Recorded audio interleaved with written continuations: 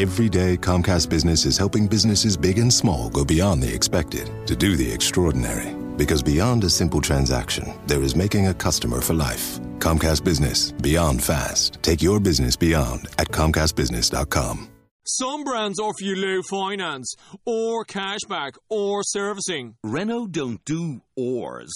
We do ands. The Renault Kadjar with 1.91% APR and €1,000 cashback and 3 years servicing, saving you thousands. Renault, the brand with the ands. Visit your local Renault dealer. Finance is made under a hire purchase agreement. Terms and conditions apply. Deposit required. Subject to lending criteria. See Renault.ie. Welcome to the Atheist Experience. We are live. Today is Sunday, November 29th. It's the end of Thanksgiving weekend. Yeah, had a nice Thanksgiving with a nice turkey and all that. The last show in November. Don and I did not plan to both wear kind of olive drab green, but we can color coordinate the show whenever we want. Welcome. This is a live show produced by the Atheist Community of Austin, out of Austin, Texas. We're live every Sunday from about 4:30 Central Time until 5:30-ish Central Time. We may run a little longer depending on callers. We would like to eventually get back to the 90-minute format that we used to use. We're still working on phone solutions. For now, we're taking calls via Skype, and the Skype handle is right there. Skype, The Atheist Experience, all one word, no spaces. Do not call that Skype address. Just send a message to it. We've got a call screener who will then make outgoing calls to connect. What else was there? Were there events that I needed? No, there was nothing I needed to announce. So I'm going to be here for the next couple of weeks, and then I'll be gone the last part of December. And we're still working on phone solutions, but we are now 3 cameras and lights and streaming and decent internet access. And it's different and improved every single time, and there's a lot of work behind the scenes on the show and a lot of improvements, and it's getting there. Yeah, so pay attention to the credits list that's going to roll at the end of the show. You can email tv@atheist-community.org, and instead of thanking me and Don and whoever the co-hosts are, you can thank all the people behind the scenes who help make the show happen. Eventually, we've got a green screen. We can make this look like a more professional and less homey. Yeah, but I kind of like it. I kind of like the homey aspect of it. Right. So I'm Matt Dillahunty. Joining me this week, Don Baker. Welcome. Good to be here. And you want to talk about Christian Detector. A Christian Detector. Right. Yeah, I'm taking a little break from the failure series today. There was an article concerning Jeb Bush and Ted Cruz. Ted Cruz, yeah, and they were commenting on the Syrian refugee crisis, and there's this question of having other countries take in these refugees, since Syria is pretty screwed up in lots of different ways, and a number of these candidates and governors and such have said, hey, we're not going to allow any of these immigrants in our state or in our country, and thankfully most of these governors don't, and our own governor here in Texas has done this too, Ted Abbott. Thankfully these folks don't have the authority to do that. Greg Abbott. Greg, sorry. Yeah. Jeb Bush and Ted Cruz said they would let in Christian immigrants only, which I thought it was kind of amusing, because it begs the question of how are you going to tell what people believe. And this has sort of been a puzzle for various groups along throughout history, of telling the heathens from the whatevers, right? And it also smacks of Orwellian thought police. And so I thought today I would comment on what the world would look like with the Christian Detector, and how that would play out. But first, I want to do a little aside, and then we'll take a call, and then we'll come back to the topic. So the aside is, Ted Cruz's reasoning is, if there were a group of radical Christians pledging to murder anyone who had a different religious view than they, we would have a very different national security situation, unquote. So he's saying that, our Christians are so wonderful that they don't have any of this terrorism thing, and then all of a sudden we get this shooting at Planned Parenthood in Colorado Springs, and yes, maybe the motivations of this guy are not so clear, but let's be honest. Planned Parenthood outlets or clinics and such around the United States are really the focus of terrorist campaigns. There are a lot of Christians there, picketing and persecuting and cajoling the people going in, and all sorts of death threats and things, and actual deaths caused by such folks. And so, these are real. This is real terrorism going on in the United States by Christians, and I don't think you can claim otherwise. And what about anybody, especially like a teenager who makes a church-state challenge in their high school, for example? Well, they get death threats from the loving Christians in their community, and they get a bit of terrorism there. And what about teaching children to obey God, or God will torture them? And we talk to adults on this show who are in their 60s and 70s who are still terrorized by this, even though they don't believe in God anymore. And what price are we paying for this sort of thing? So apparently Cruz thinks Christian terrorism is A-OK.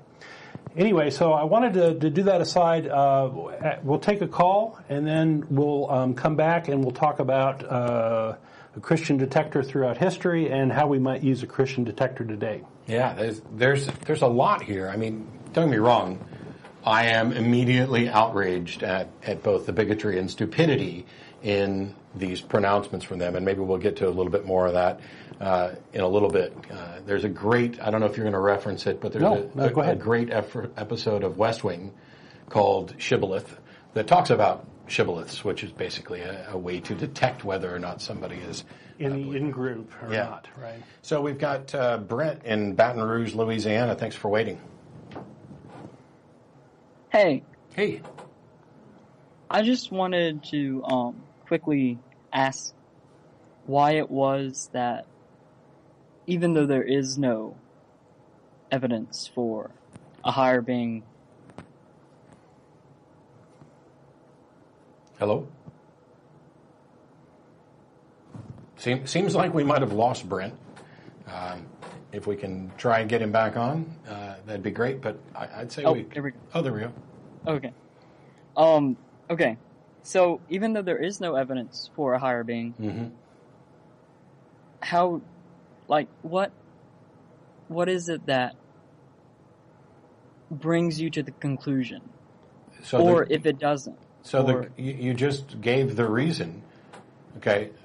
So atheism, and there's a lot of disagreement and arguing about the term. Some of it's taken place even over Facebook. I've got a debate opponent that I've done two debates with, and we'll talk to more, who tries to say that atheism only means I believe there are no gods, full stop. And I completely disagree with that.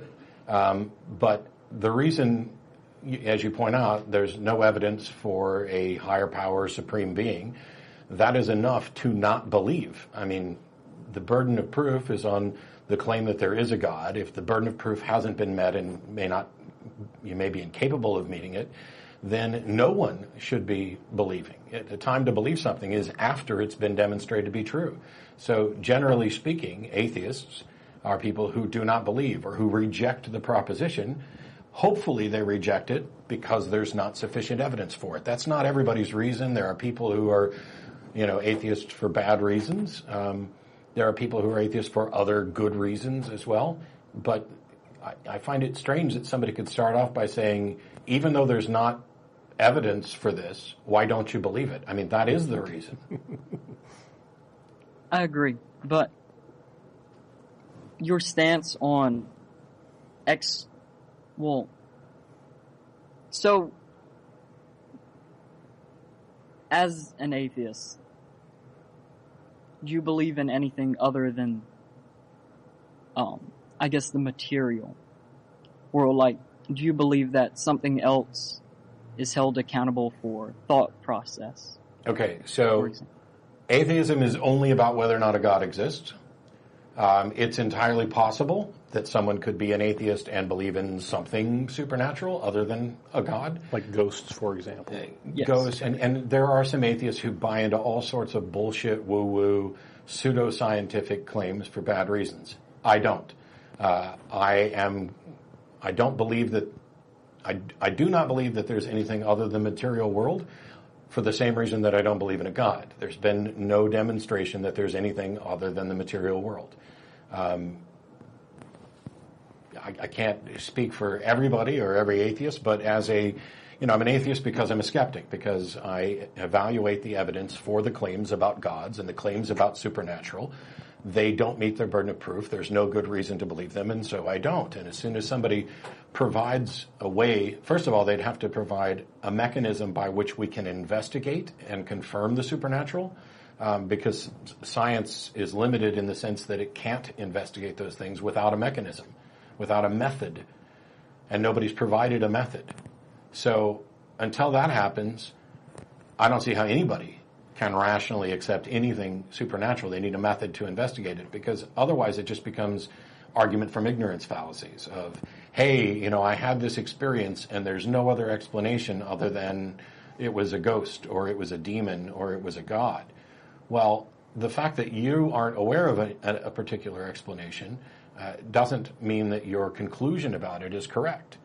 So that, once again, we're back to the time to believe something is after it's been demonstrated. And just the last point, do you believe that there's something else that we can hold accountable for our own thoughts other than the material world? Because if the material world is the only, or rather what we can observe is the only, I don't know really how to put this, the only factor or the only thing that causes thought to occur, then it's all predetermined what we think. Okay, so even though that it is a complex model. That's not necessarily true. I mean, just so you're basically advocating for, if the material world is all there is, then hard determinism is true. That's not necessarily the case, which is why there have been debates about whether hard determinism is true or soft determinism is true. There are a bunch of different views on this, but it doesn't matter ultimately. So I'm a thinking agent. My brain works and it does things. Okay? It's possible under hard determinism that everything that I've done is dictated by the physical laws of the universe, that there is no such thing as free will as people would normally describe it. That doesn't in any way change the fact that it's this particular meat sack that is responsible for those actions, that is responsible for those thoughts. Just like if I've got 20 computers on a network, I don't know that we would say that any of those computers have any free will or have any way to escape the limitations of the material world. The one that has got the virus on it that is polluting the network, that's the one that's responsible, and you go and you fix that. There's an entirely practical method by which you can go about evaluating these things. If you appeal to something supernatural, first of all, you don't have any justification for doing so. But if you do, how does that change or fix the problem? Like, for example, if I'm not just a brain that is producing consciousness and taking action, but there's actually a soul that is steering this brain, how does that fix any of the problems that you're concerned about? Well, where I was coming from was that our thoughts could or could not be changed, or rather manipulated by our choices, because of course there wouldn't be another way. Sure, our experience plays into our choices. Absolutely. People change their mind. They change their. I'm a different person now than I was 20 years ago. Aren't you? Well, yes. I mean, I don't know how old you are. Assuming you're over 20, I would say that you're different than you were 20 years ago. And you've changed your mind on things, right? I have. So, or at least I think sure. I have. It does. So this idea that there's some you that isn't bound by the material world that is responsible for changing your mind, it's a neat idea, but there's no reason to think that it's true, and I don't see how it fixes anything. I don't see how it changes the fact that you're the one talking to me, whether you were predetermined to call the show today and say the thing that you were going to say is a completely separate issue from the impact that your words and this discussion has on each of us and everybody else who's listening. Well, I agree. Okay. It's not that I don't think that it has an impact. It's just that it makes it pointless. What do you mean pointless? Well, if you can't choose, if it is an illusion somehow created, then it kind of makes it pointless. I'm asking, what do you mean by pointless? Because you've agreed that even without appealing to supernatural, minds can change. And that I don't think we explicitly hit this point, but I think you would agree that one of the ways minds change is by having conversations and debates. And by presenting different evidence and, different arguments. Isn't that how minds tend to change? Yeah. Okay. So then, even if it was all predetermined, well, first of all, if it's all predetermined, then, okay, it was predetermined that you would think it's pointless, at least for now. And that doesn't change a thing. You're stuck. So if you don't have the type of free will that you'd like to have, or if you do, nothing changes. Because if you don't have it, there's nothing you can do about it, and you either accept it or you don't. And you don't have any say in that. Or if you do have it, then you're still in this position where you need to be convinced, and minds change. Let me jump in here if you don't mind. Especially in the pointless. I think that one of the things that theists struggle with is, with God there's a grand purpose with a capital P, a purpose, and everything has meaning, and it's all part of God's plan, and all this good stuff. And without that, you don't have a grand purpose anymore, a grand capital P, but you have small p purpose where each individual is making decisions for themselves and how they impact the world and these sorts of things and the legacy they leave and these sorts of things. And this is where we atheists hang our hats. It's the impact that we have on the world and the people we love and the children we have and these sorts of things. These are the things that are small p purpose, and we don't even have a need for a grand P purpose, and we don't see that there is such a thing. And we wouldn't want it. And I think it's true that Brent wouldn't want it either. So, for example, I don't know how old you are or what your current situation is, but let's say that you were going to college. Would you rather pick your own major, or would you rather have that assigned to you by the college or the state or your parents? Well, I would like to pick my major. Sure.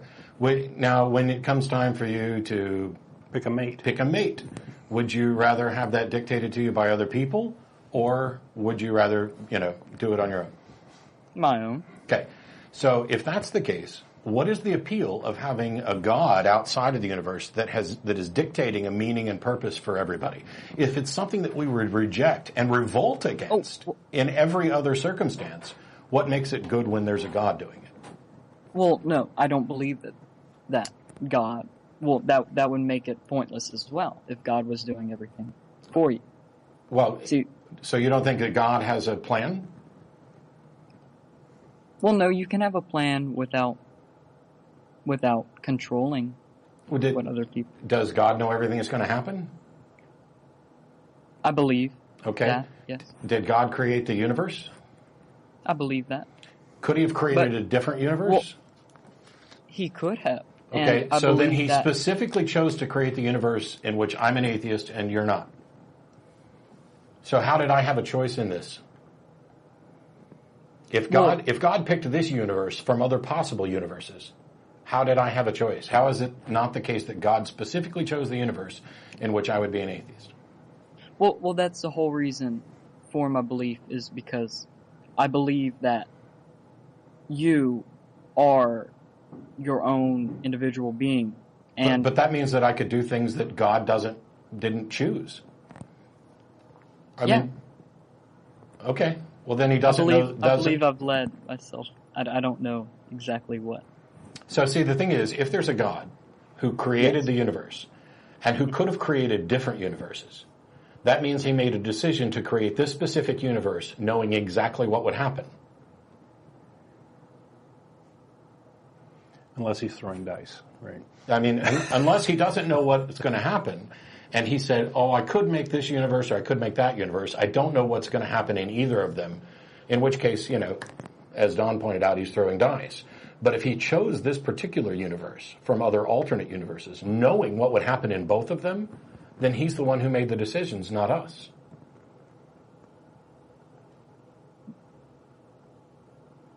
Well, let me skip past that because it tends to be a stumbling block. When you say all this is pointless, what is the purpose of your life, and where did it come from? Well, what I was trying to stress on was that if I am my own individual being, Mm-hmm. and I am experiencing reality. Okay. Because if, of course, I wasn't my own thinking being, I wouldn't know whether or not I was experiencing That's that like reality. solipsism, right? Would you know it in the other case? I mean, you're saying if this is true, I wouldn't know. If something else was true, would you know? Or isn't that just an unknown?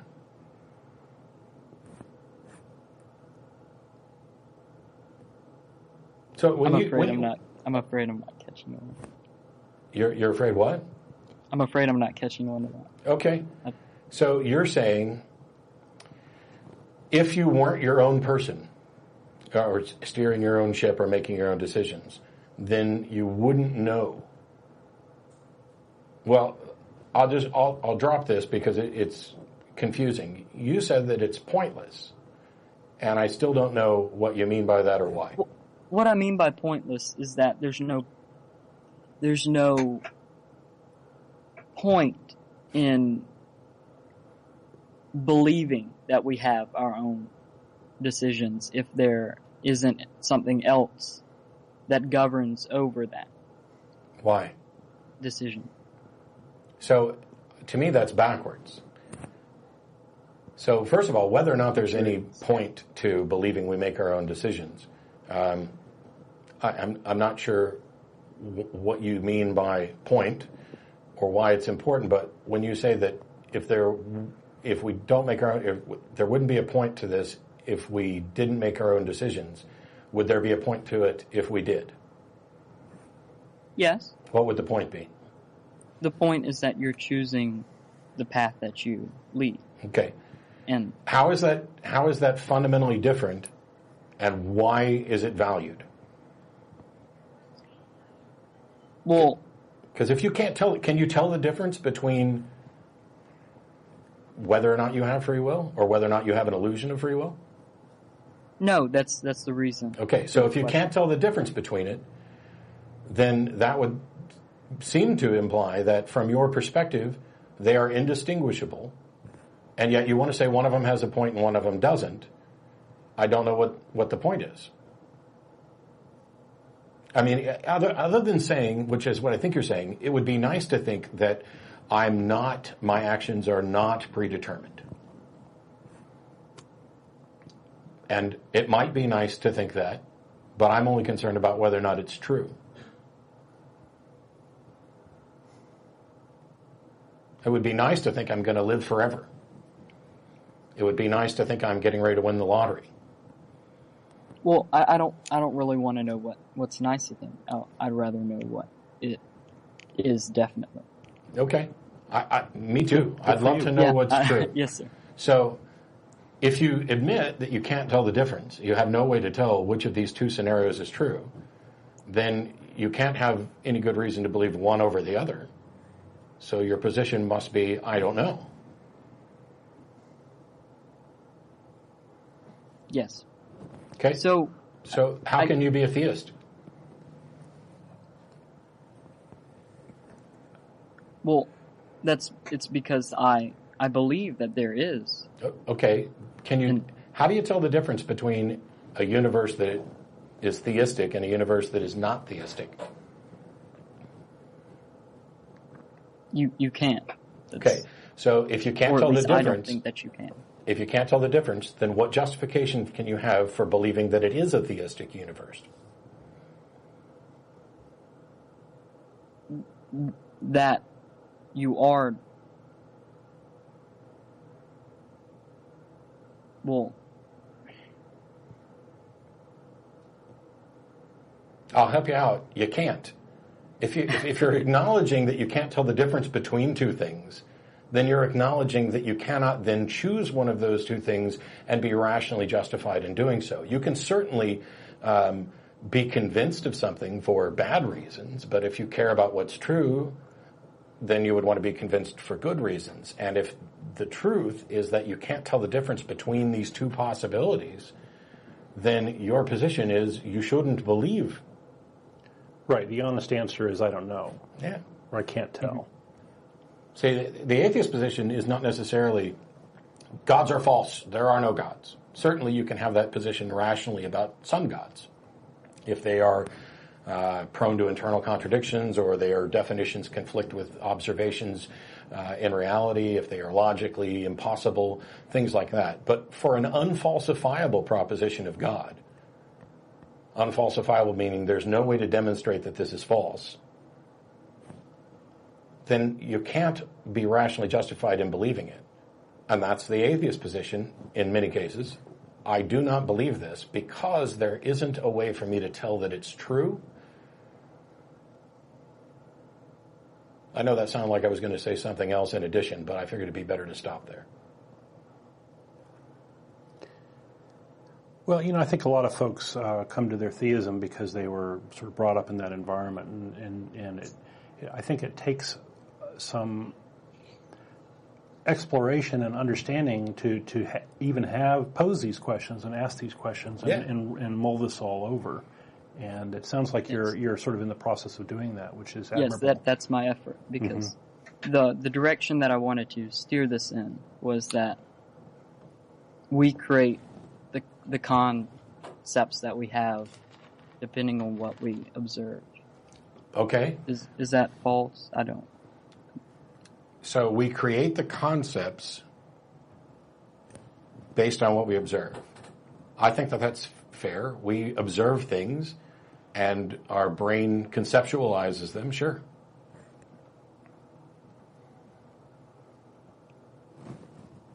Okay.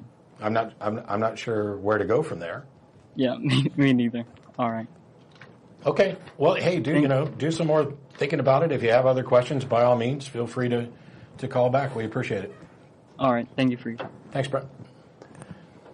Yeah. So who are we going to take next, and then I'll do a little bit more? We'll go ahead and get Allison queued up here. As she's from Austin, and so are we. Golly. Once upon a time. So this show, by the way, I've been hosting the show for 10 years. Wow. We're actually old too. Yeah. We're coming up. It'll be 11 in March that I've been hosting the show, but the show's been on for 18-ish. Yeah, quite a long time. 18, 19. We need to figure out when the 20th anniversary is so we can have a big freaking party. Yeah. Continuously running live call-in show. There were gaps for various studio problems, but the early shows weren't live. And eventually we went to taking live calls, and it was just a little public access show from the public access studio, and most of the calls were from Austin at that time. And we got some unusual calls, because Austin's a weird town. It has the Keep It Weird as the logo, and it's a really interesting mix. Yeah. But in recent years, not only have we had fewer theistic callers, but we've also had fewer and fewer callers from Austin, and perhaps even the United States. When I look at the caller list right now, it's Austin, Birmingham, England, and Gothenburg, Sweden.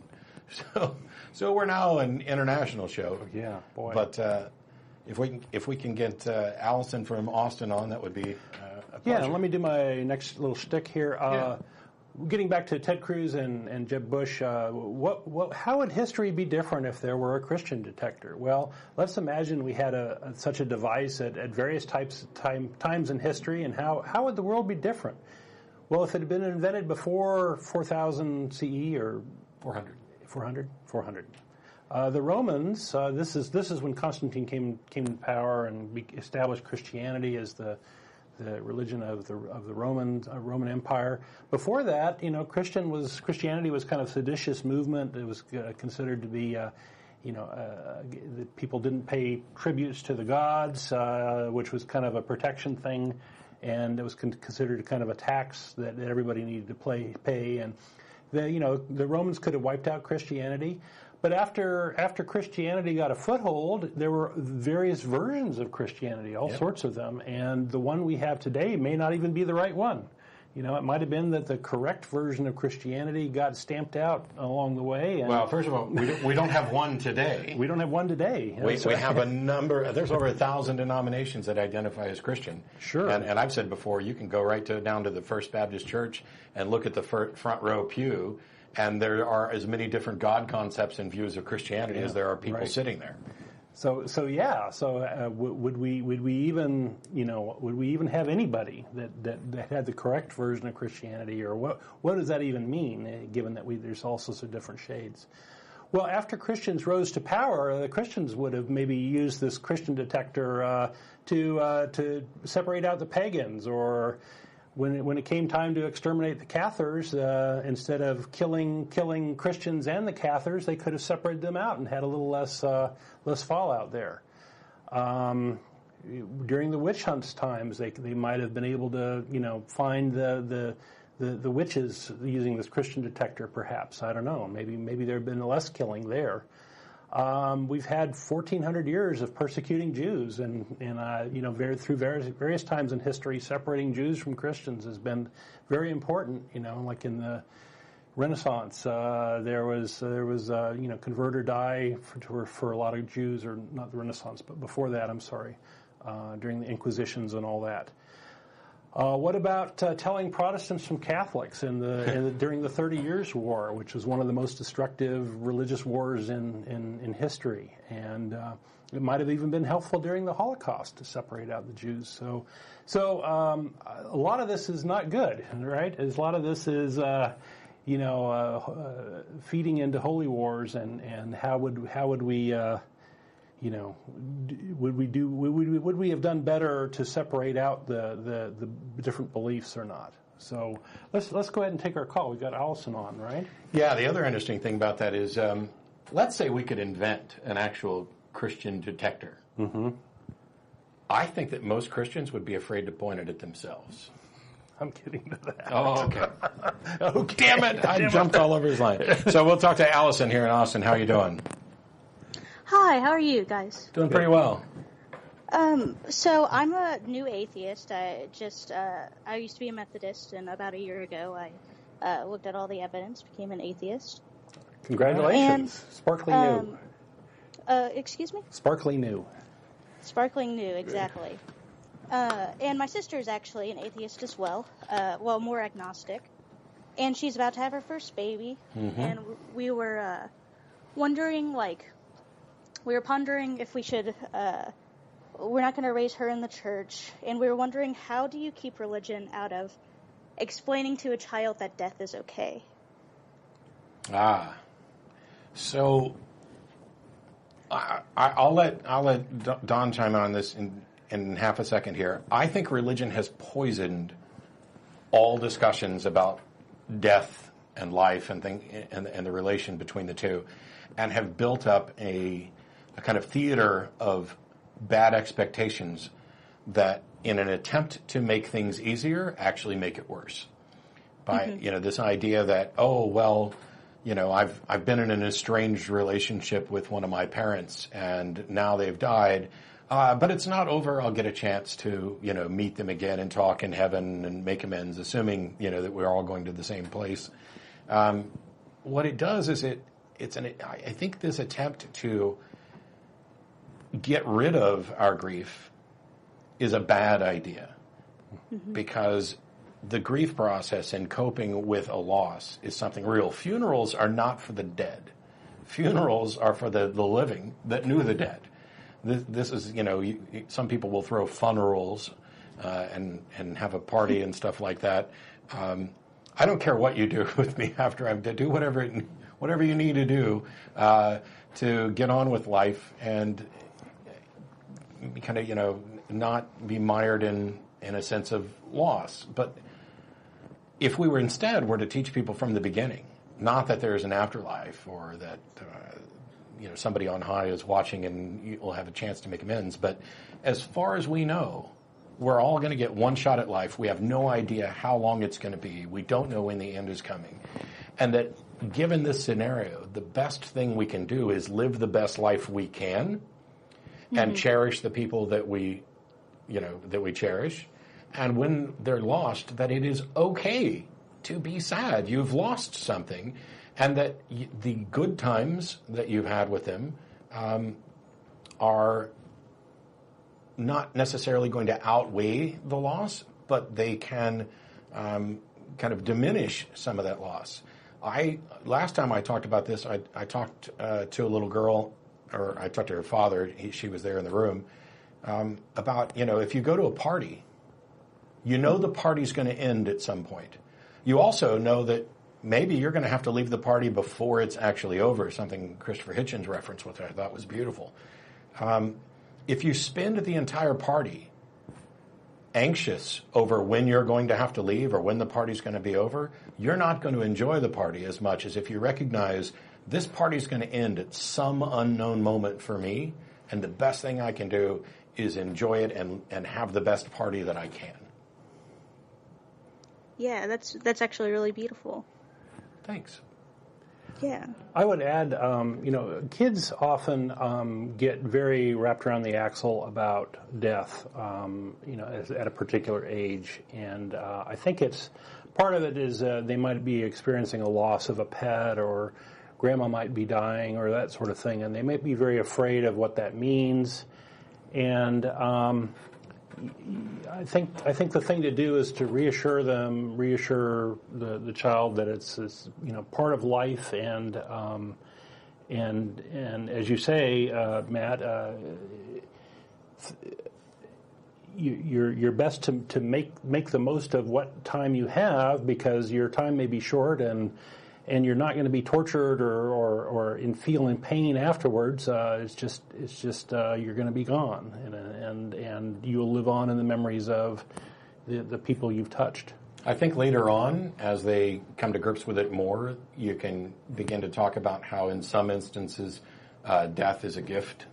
Yes. That people, there are people whose life experience is so mired in pain and anguish that death could in fact be a gift, which is why I'm absolutely supportive of death with dignity and other causes like that. The party analogy I like, because they get it, because they're going to go to birthday parties. And it also lets you teach another point. There are people who are afraid that without the idea of an afterlife, this idea of let's enjoy the party necessarily devolves into hedonism of, oh, screw everybody else, I'm going to do what's right for me. And the party allows you to point out that you should enjoy it. And one of the things that you should work to do is not ruin the party while you're there. Because if you are at the party and you decide to start throwing things around the room because, that's what you feel like doing, you're going to be asked to leave and your party is over. And that there are other people at the party who want to have a good time too, and it's much better for us to work together to have a shared pleasant experience than it is for us to sit there and argue, because that ruins the party as well. But amen. Yeah, it's just been really difficult for us to conceptualize, coming from a theist background, exactly how to explain it to a kid in a way that isn't just like, it's over, it's done with, it's sad, but, get over it, essentially, is what we're having trouble with. This is part and parcel of, I think, being a non-theist, is dealing with the reality as it is, and, maybe there's a better version of a fairy tale out there that would be a more candy-coated version of what you'd like to have happen, but I guess if we have beliefs, it's that we want to understand the world as it is and take it as it is, and good and bad, and sometimes there's bad, and sometimes death can be good if somebody's really suffering. It's just part of the party, like. Yeah.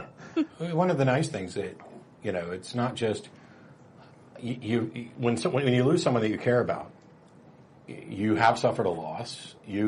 What you're regretting is that you're not going to have more time for them to influence your life, looking at how they've already influenced your life, how, if you surround yourself with people who make you a better person, who educate you about certain things, who give you a new perspective on things, who are there to kind of help be your checks and balances when you, as a fallible human being, would have made a horrible mistake. It is a loss that they're not going to be able to do this anymore, but I'm grateful for the people who have filled that role while they were there. I have only one grandparent still living, and the others who have died, my family think that they're in heaven and they'll see him again. I can't say that that's not true. I just don't happen to believe it. But I'm grateful for the impact that they had on my life prior to that. I'm sad that, I get to go home for Christmas and I'm only going to get to see one of them. But I'm happy that I at least still get to see one of them and interact for a little while longer. And while I miss the others, the impact they had on my life and helping to form who I am, that's valuable. And it takes some effort to be okay with that. But I think the biggest reason people have problems being okay with it is because religions have absolutely poisoned the way we think about it.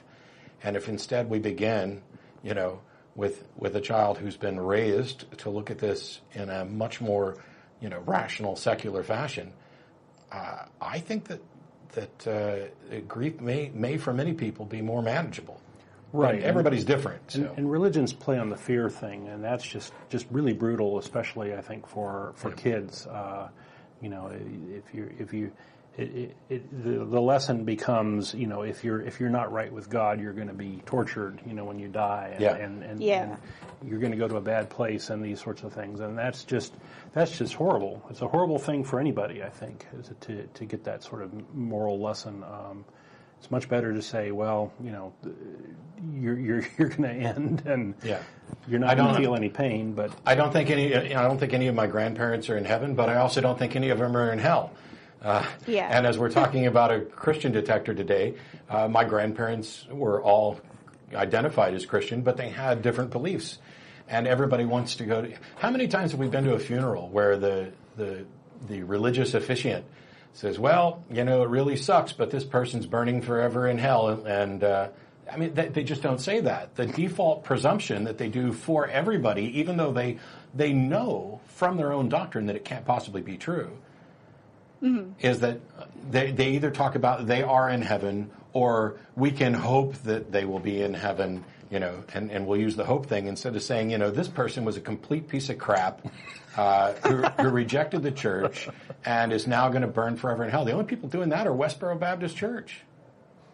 Yep, and I definitely am glad I don't identify with them anymore. So, so thanks so much for calling. I appreciate it, and good luck with that. And they're all, by the way, there are also really good secular parenting books. I know Dale McGowan has written one or two of them. So you can. There's a website. You can look that up. There's a number of different websites.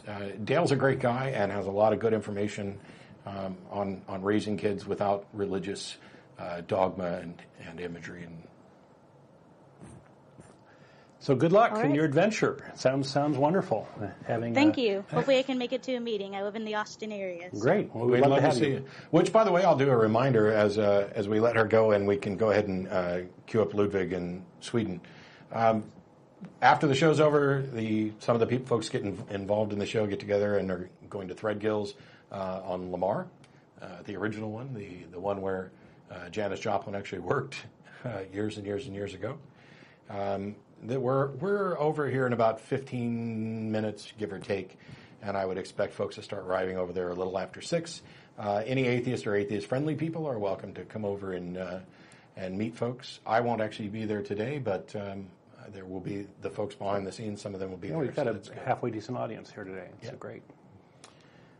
So we've got Ludwig in Sweden. How are you?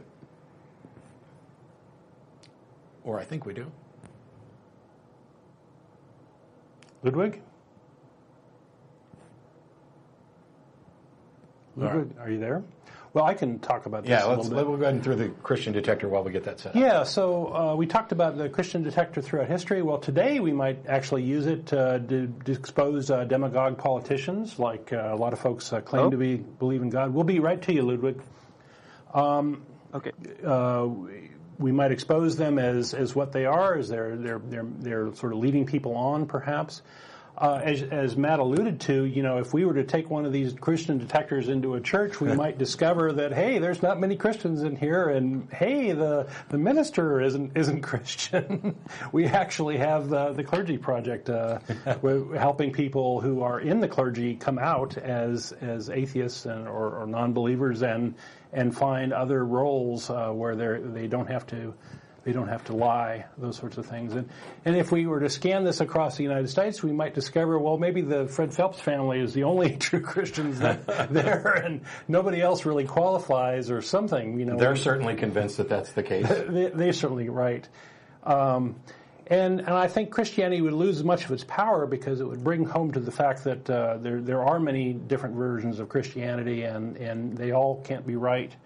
And all of these things that I think atheists see pretty easily.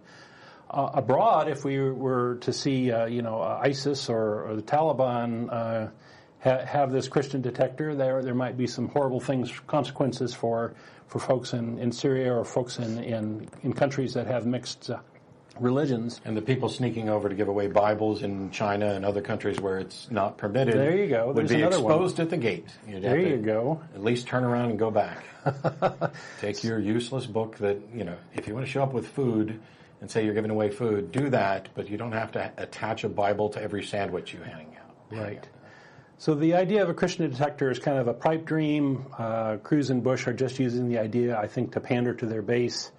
And for those Christians in the audience, would you pass? Would you be a true Christian or not? Go ahead. The thing that got me most about this, so Jeb Bush was actually asked, how would you go about actually telling who's a Christian and who's not? And he oh shucks, I think you can tell. It's funny to watch his body language as he's kind of dead. Well, I think you can tell this. And, talk about politicians not answering a question. The truth is, until you can actually read minds, you have no way of doing this. Doctrinally, if any of these politicians that are claiming they can tell who's a Christian or not, if any of them were quote-unquote true Christians, and I'm putting on my no true Christian, not quite a fallacy hat, at least doctrinally, God is the only one who can tell who is or isn't a Christian. It's entirely up to him. He's the only one in their doctrine who can actually know the mind. And they would all identify this because they know there are non-Christians in their church. They know that Christians throughout the world have been exposed as not good enough Christians or into various scandals or other stuff. This idea that we could actually tell who is or isn't a Christian is not only nonsense, it is bigoted and unfucking constitutional. Yep. You don't get to give me your cold, your hungry Christians only. That's not what we're about. Yeah. Religious freedom. We're a country of immigrants. Is right. In there. And we already, I remember when Obama was running for office the first time and there were people like, oh my gosh, he's a Muslim. Oh my gosh, he's a Muslim. And on CNN, I forgot her, Ms. Brown, I've forgotten her first name, pointed out he's not actually a Muslim, but so what if he was? There's no constitutional prohibition. We have religious freedom here. And as a Muslim, he could run for and win the presidency and serve that way. So to hear these pandering asshats turn away needy people who are trying to escape atrocities, and instead of saying what perhaps their actual motivations are, just say, oh, well, we'll take the Christian ones. Well, screw you, buddy. You should take the atheist ones too, and the Hindus and the Muslims and the Scientologists, if there are any coming from Syria. Because I think that what happened here is they realized that as they started making pronouncements about the danger of all the terrorists who are going to sneak over with the refugees, where they've blown up the numbers to ridiculous proportions under any reasonable statistical model, that they realized, hey, this isn't selling as well. It kind of makes us look a little fear-mongery. So instead, we'll pander to the religious base and say that we'll happily take the Christians. Well, bite me. Personally, I'd like to bag up all of the Christians like you who aren't in favor of religious freedom and ship your ass to Syria. But I don't get to decide who lives in the United States, and neither do you. And on that note, we'll go to Ludwig in Sweden, who doesn't live in the United States and is probably happy about it. Hey, welcome. Hello? Yeah, you there? Thanks. Thanks for waiting. Ah, cool. Thanks for having me. I was just wondering about, like, how do you guys believe in objective morality? Depending on the definition, yes, I do. I'm going to let you take that. Yeah, Don doesn't want to go near it. So my view on this is that provided you begin with a definition of something along the lines of well-being, Sam Harris has presented it that way, I did as well in a number of talks, that there are objective truths to be discovered. As physical beings in a physical universe, the consequences of my actions are dictated by physical laws, and their impact on others is also dictated by physical laws, and so there are objective truths to be discovered. The primary objection that people launch to this version is, yes, but why should we care about well-being? You haven't given me any reason why we should care about that. And my answer is, I don't give a rat's ass. I really don't, because we do care about that. And saying, why should we care about it, is basically a big red herring. It's a way of avoiding the actual issue. The people who don't care about that tend to remove themselves from the gene pool or remove themselves from society.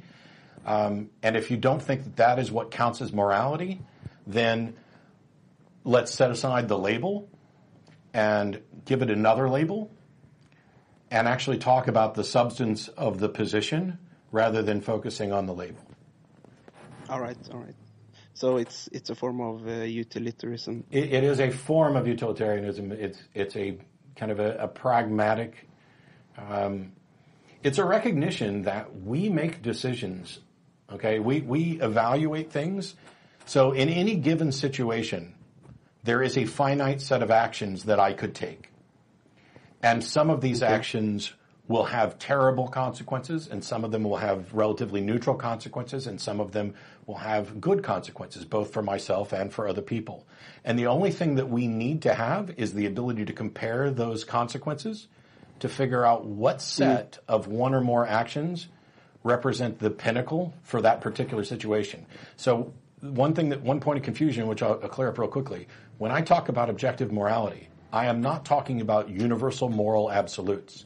My morality is still a situational morality, because I recognize that in this situation, a particular action would be moral, and in a different situation, that action might be immoral. For example, after Hurricane Katrina, there were people who were, stealing supplies from stores. Well, if you stole a supply from a store when there wasn't this crisis going on, it would absolutely be immoral, or it would be viewed as immoral, generally speaking. I guess I should avoid the absolute thing. But I'm still talking about within the situation. When you do it after Katrina, all of a sudden it doesn't have the same moral tag attached to it. As a matter of fact, it may be the most moral thing you can do is to take supplies that were going to go to waste anyway, even if they belong to somebody else, to help people survive, to rebuild that community. Okay. What about Don? Do you have a similar view? Or? Oh, I would agree with that. If you want to talk about an objective morality, it's where would that come from? There is no sort of objective perspective on the universe. Since we don't believe in a God, where would that come from? So I don't, Exactly. So that's kind of where what I would add. And my position is that the only objective standard that I am aware of, that I can appeal to, that other people on the planet happen to agree with, are the physical facts about reality. When I say that something, when it's objective, I mean it is not subjective. It means that it's not just a matter of personal opinion for an individual. It is an assessment of the consequences of actions, and those things are dictated by the laws But of the universe. I don't know if you can say that there is any like objective facts about reality, because There all are no facts objective is reacts. perceived by a subject. So Okay, so I wholeheartedly reject that idea, because basically what that is, it denies that there's any shared reality. It devolves into solipsism. I have 3 cameras sitting in front of me right now. That's an objective fact about reality that we can investigate not only with my own subjective senses, but other people's. And if the response is that I only have access to other people's opinions because that comes through my senses as well, now you're into the, you're basically just denying that there's anything about reality. And no. Okay. Not denying, just saying that it's not the same thing as denying it, because I'm basically saying that denying it would it's basically saying that you can't perceive the absolute reality. I don't it's not care. the same as denying that it exists. So I don't see any path to confirming that the reality I experience is the absolute reality. Exactly. Okay, this is what I'm saying. I don't see any solution to the problem of hard solipsism. I don't have any way to show that I'm not a brain in a vat. I don't have any way to show that I'm not living in the matrix. But I am stuck dealing with the reality I experience, whether it's the ultimate reality or not. And if you and I are in agreement that we're both experiencing this reality, then it is objective within that scope. This idea that objectivity only applies if there is access to absolute truth is just bizarre to me, because you could be a figment of my imagination, or at least I can't show you're not. But I have no reason to think that that is the case, and I still have to operate as if you're not, because acting as if you are a figment of my imagination has consequences. Okay, yeah, true.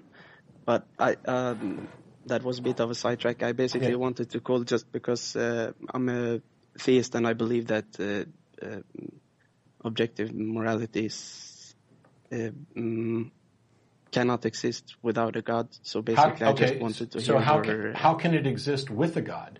Because if there's a God who is the arbiter of what's moral or not, can he change his mind about what's moral?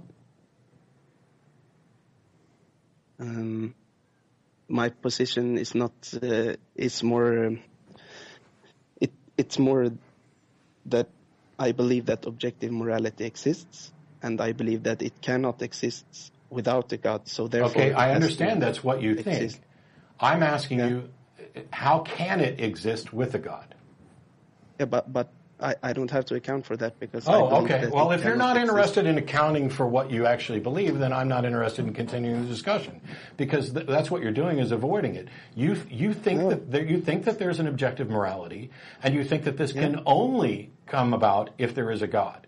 Now, you haven't demonstrated that it can only come about through God. You've just asserted it, and you have not demonstrated that it's possible for it to come about with a God. But listen, if objective morality exists, and I can demonstrate that it cannot exist within a world without God. Yes, but you haven't done either of those things. No, I know. So basically, I think you provided an account for, like you made a reasonable argument, and so I don't know what I think. Okay. Hey, not knowing what you think now and continuing to evaluate it, that's pretty good. The reason I was asking the questions is because I've had this conversation a lot, and the objections that theists tend to launch against a non-theistic universe with respect to morality are not in any way solved by a theistic morality. Because, so their view is there is an objective morality, which they can't demonstrate, but they're convinced. Okay, cool. But the second part of the view is that there can only be an objective morality if there's a God.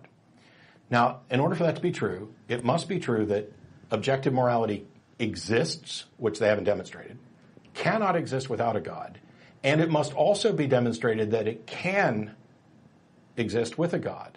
And this is why when we talk about God models, if, is slavery immoral? Well, there are religions that were okay with slavery, including Christianity and the Bible.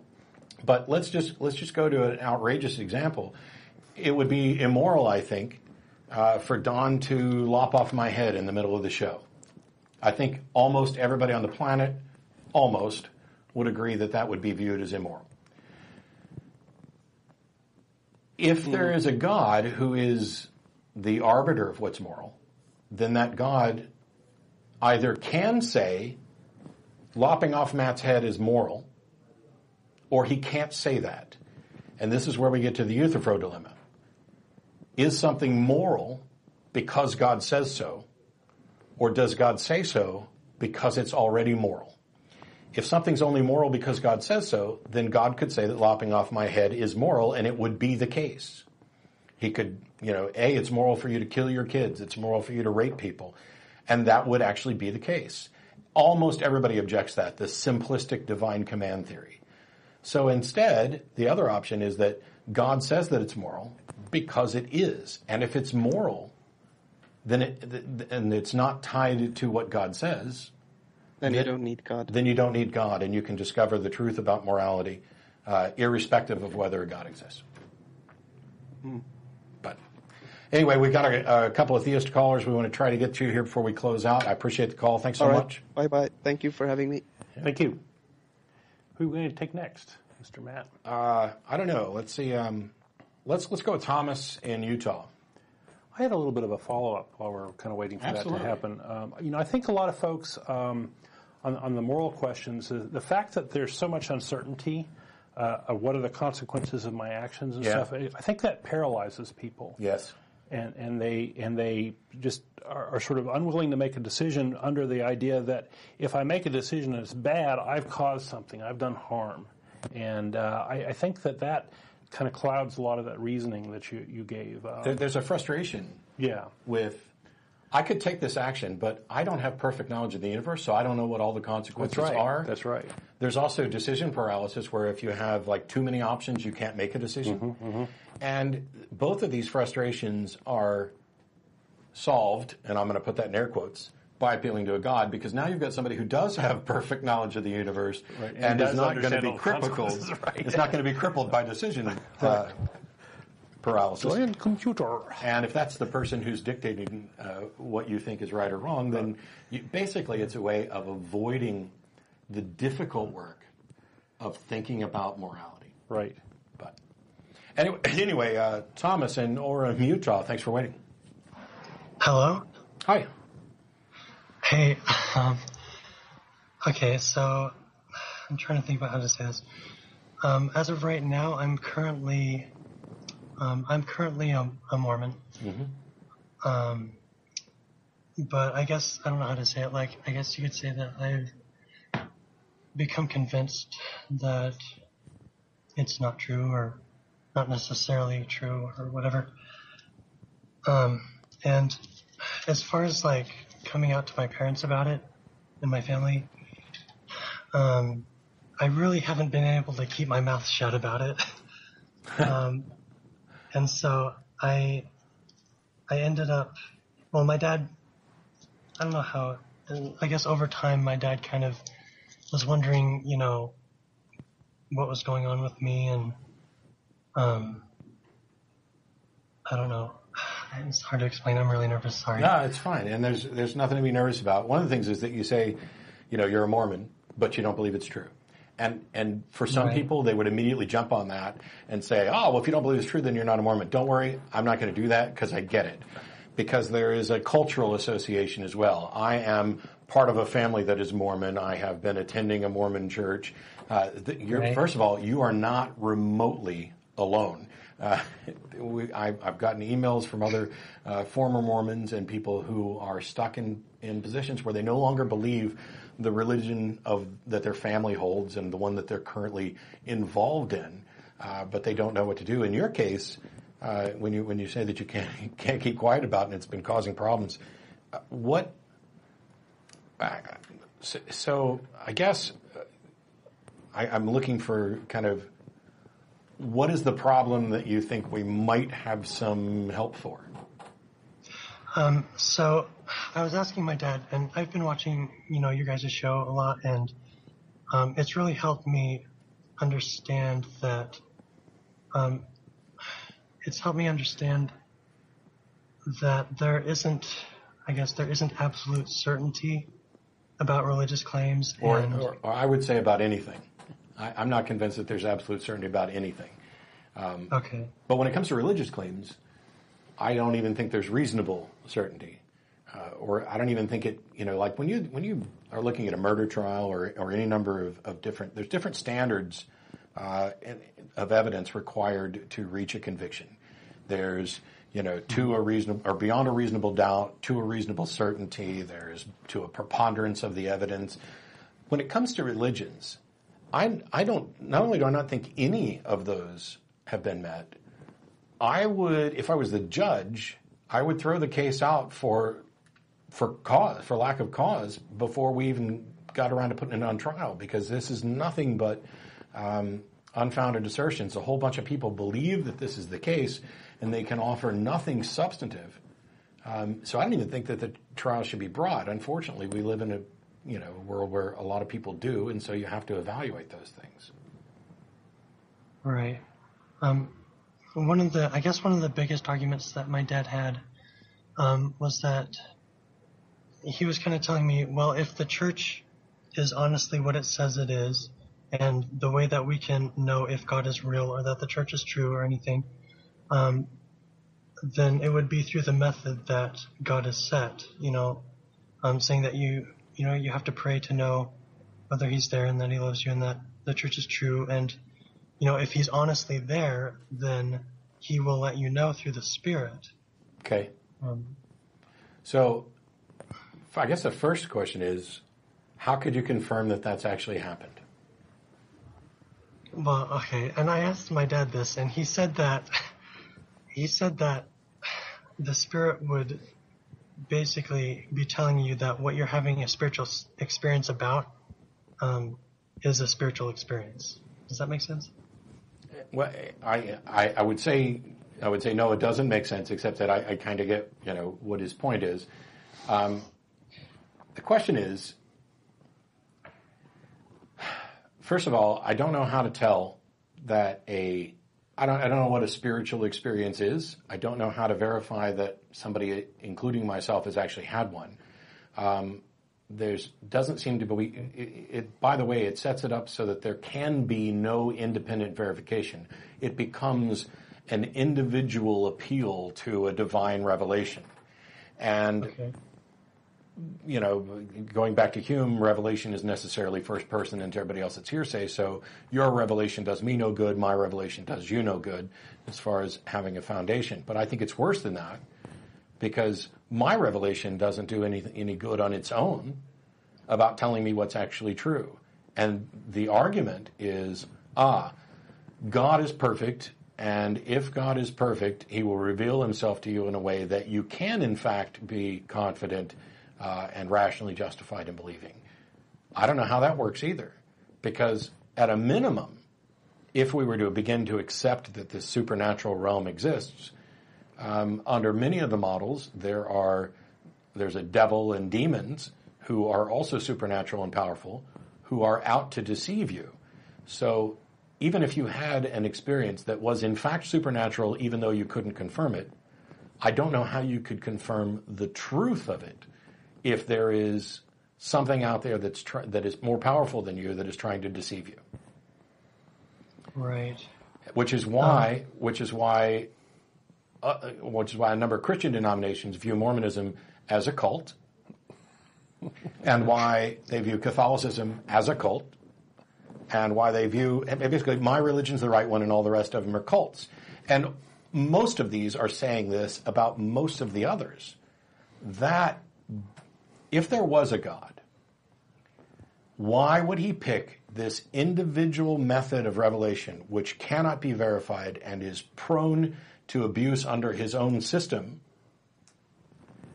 And basically there's an argument against theism called the argument from inconsistent revelation, which is all of these people are running around convinced that they have had a revelation from God. They are all convinced that it's true, and all of these revelations are in conflict with one another. By a reductio ad absurdum argument, you can show that they can't all be right, but they could all be wrong. Right. And if you're not in a position to be able to tell which of them is actually right, then the only rational position is to reject all of them. Not to say they're false, but to say, I cannot believe that they're true. Right.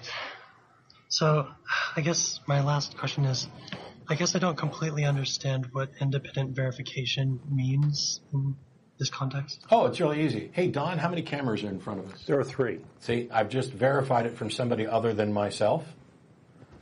Okay. That's how we go about. So reality.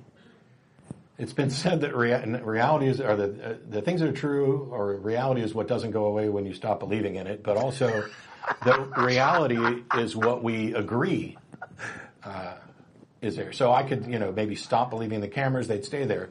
But the other aspect is that reality is what we agree on. The way science goes about exploring the world, it doesn't make proclamations about truth. It doesn't say, "Oh, X is true." It builds models which are probabilistic and that are tentative based on the information, and it constantly seeks independent verification. Hey, I just did this experiment and these are the results I got. Would you go and do the same experiment without me and see if you get the same results? And if we continue to get consistent results, now all of a sudden we have a model that appears to be consistent with reality and is supported by evidence. That doesn't happen with religion. As a matter of fact, as I pointed out on a Facebook comment yesterday, creationists do not try to prove the truth of creationism. They spend their time arguing against evolution, as if that would prop up their belief. Theologians are not experts on gods. Theologians are experts on what other theologians have said about gods. They have no expertise. They have no demonstration of truth.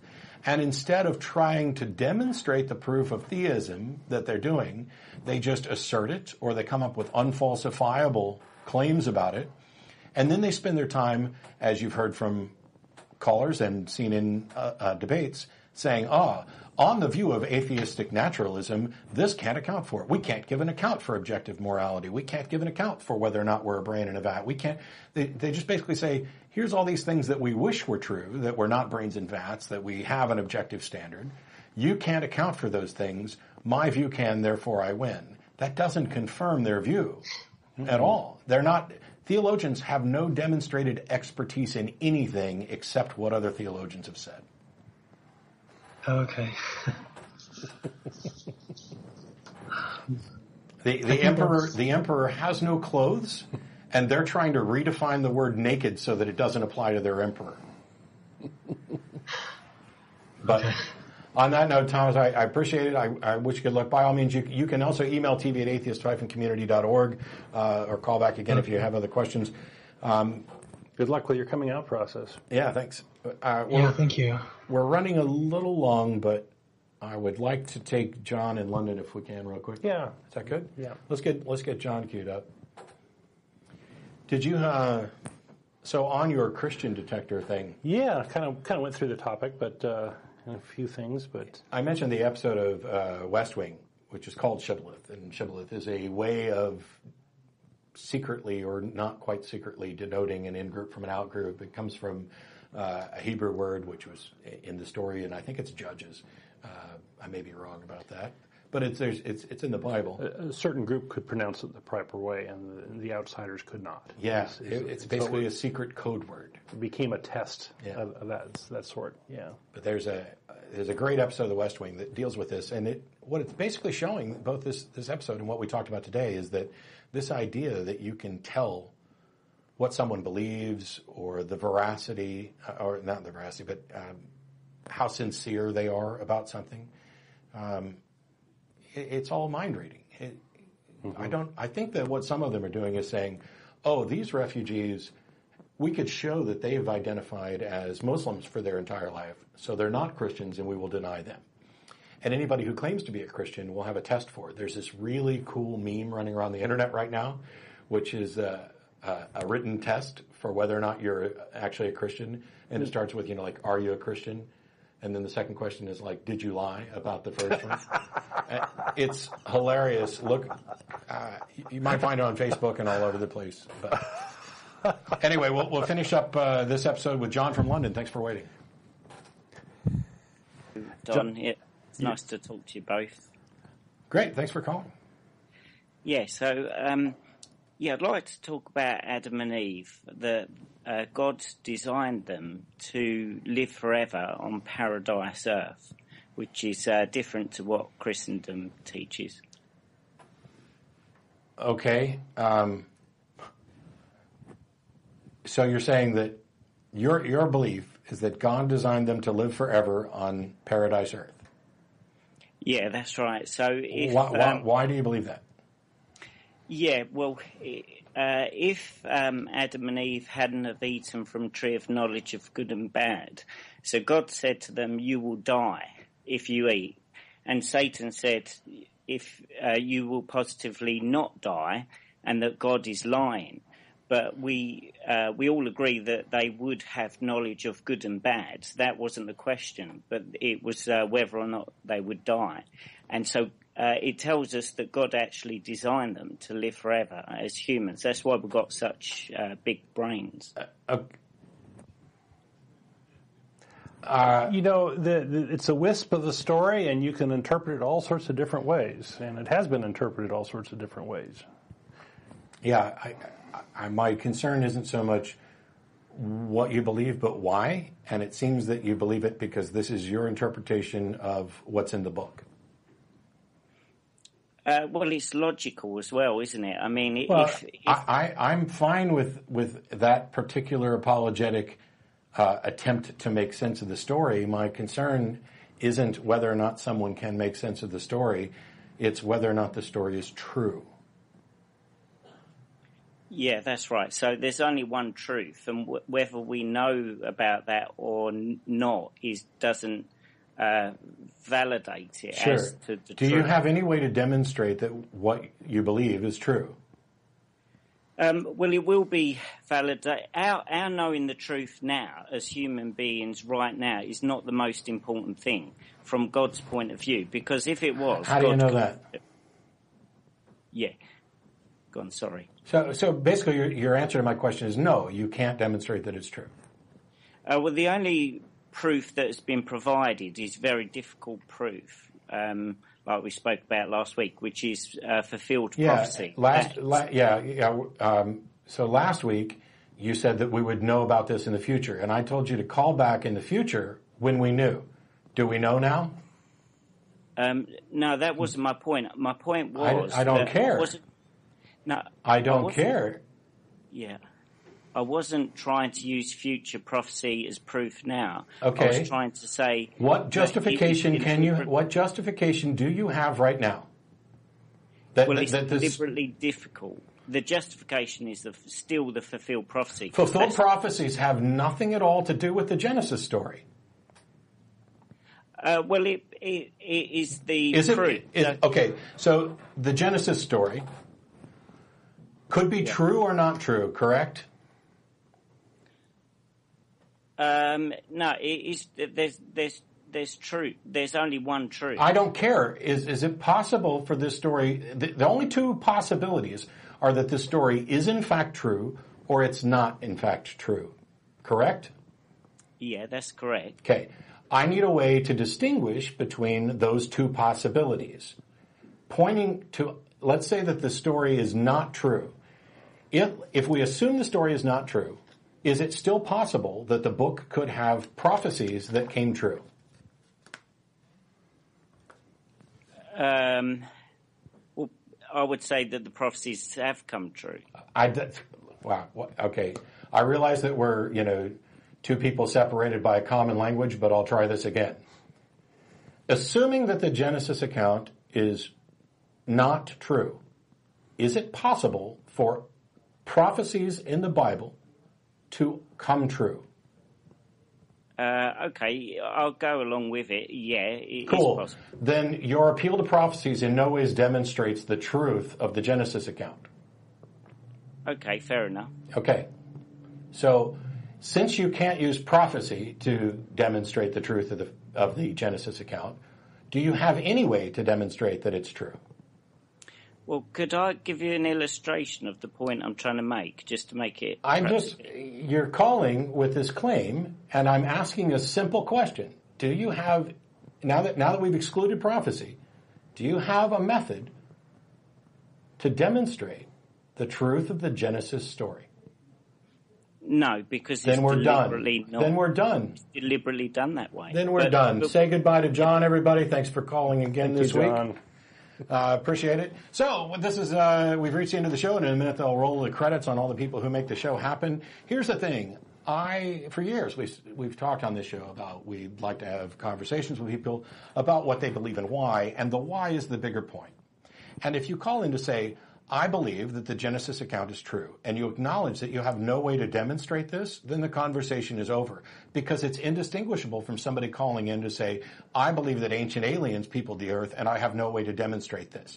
And it's also indistinguishable from people who say that I believe that universe-creating pixies created the universe, but I have no way to demonstrate it.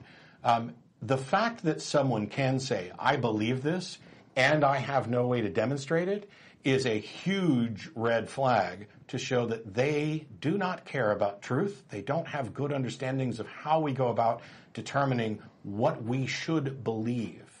Right, it devolves into therapy at that point instead of a conversation about the real world. I'm not here to serve as your therapist for your sophistry.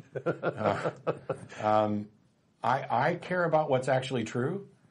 And anybody could call saying, there's a story in this ancient book, and I believe that it's true. Could be the Genesis account, could be something else from the Bible, could be from the Quran, could be from the Bhagavad Gita, or any number. It could be from Mark Twain. I believe that the story is true. Okay, do you have any way to demonstrate it? No. Then you're admitting that you don't actually care about the truth, and that you don't care about good standards of coming to what you believe. I appreciate the fact that you believe it. I don't think that you're lying about believing it. I just think that you're demonstrating that you're irrational. And when we have that conversation, and you get to the point where you say, I believe this, I don't have any way to demonstrate it, and that's good enough for me, we're done. Because it shouldn't be good enough for you. It shouldn't be good enough for anybody. That's the entire point of skepticism and critical thinking. It's the entire reason, now we're going back to the very first call of the day, there isn't evidence for it. Therefore, I cannot be rationally justified in believing it. And you shouldn't be either. When people get upset that atheists are saying that Christians are wrong or Hindus are wrong or Muslims are wrong, it's not that we're saying what you believe is false. We're saying you, by your arguments, by your own admissions, acknowledge that you should not believe this because you don't have enough reason, and you continue to. And that's where we say you're wrong. And to amplify, even if you come from a community of like believers, that's reality's not up for a vote here. It doesn't matter if you have 100 people that believe the same thing, same kooky thing. You still need to have the evidence. Yep. On that note, we'll cut out for the show today. Thanks, everybody. Thanks to the studio audience. Thanks for everybody for tuning in. We ran a little bit long, but I enjoyed it. Yeah, I had fun today. So we'll see you again next week. Bye-bye. All right.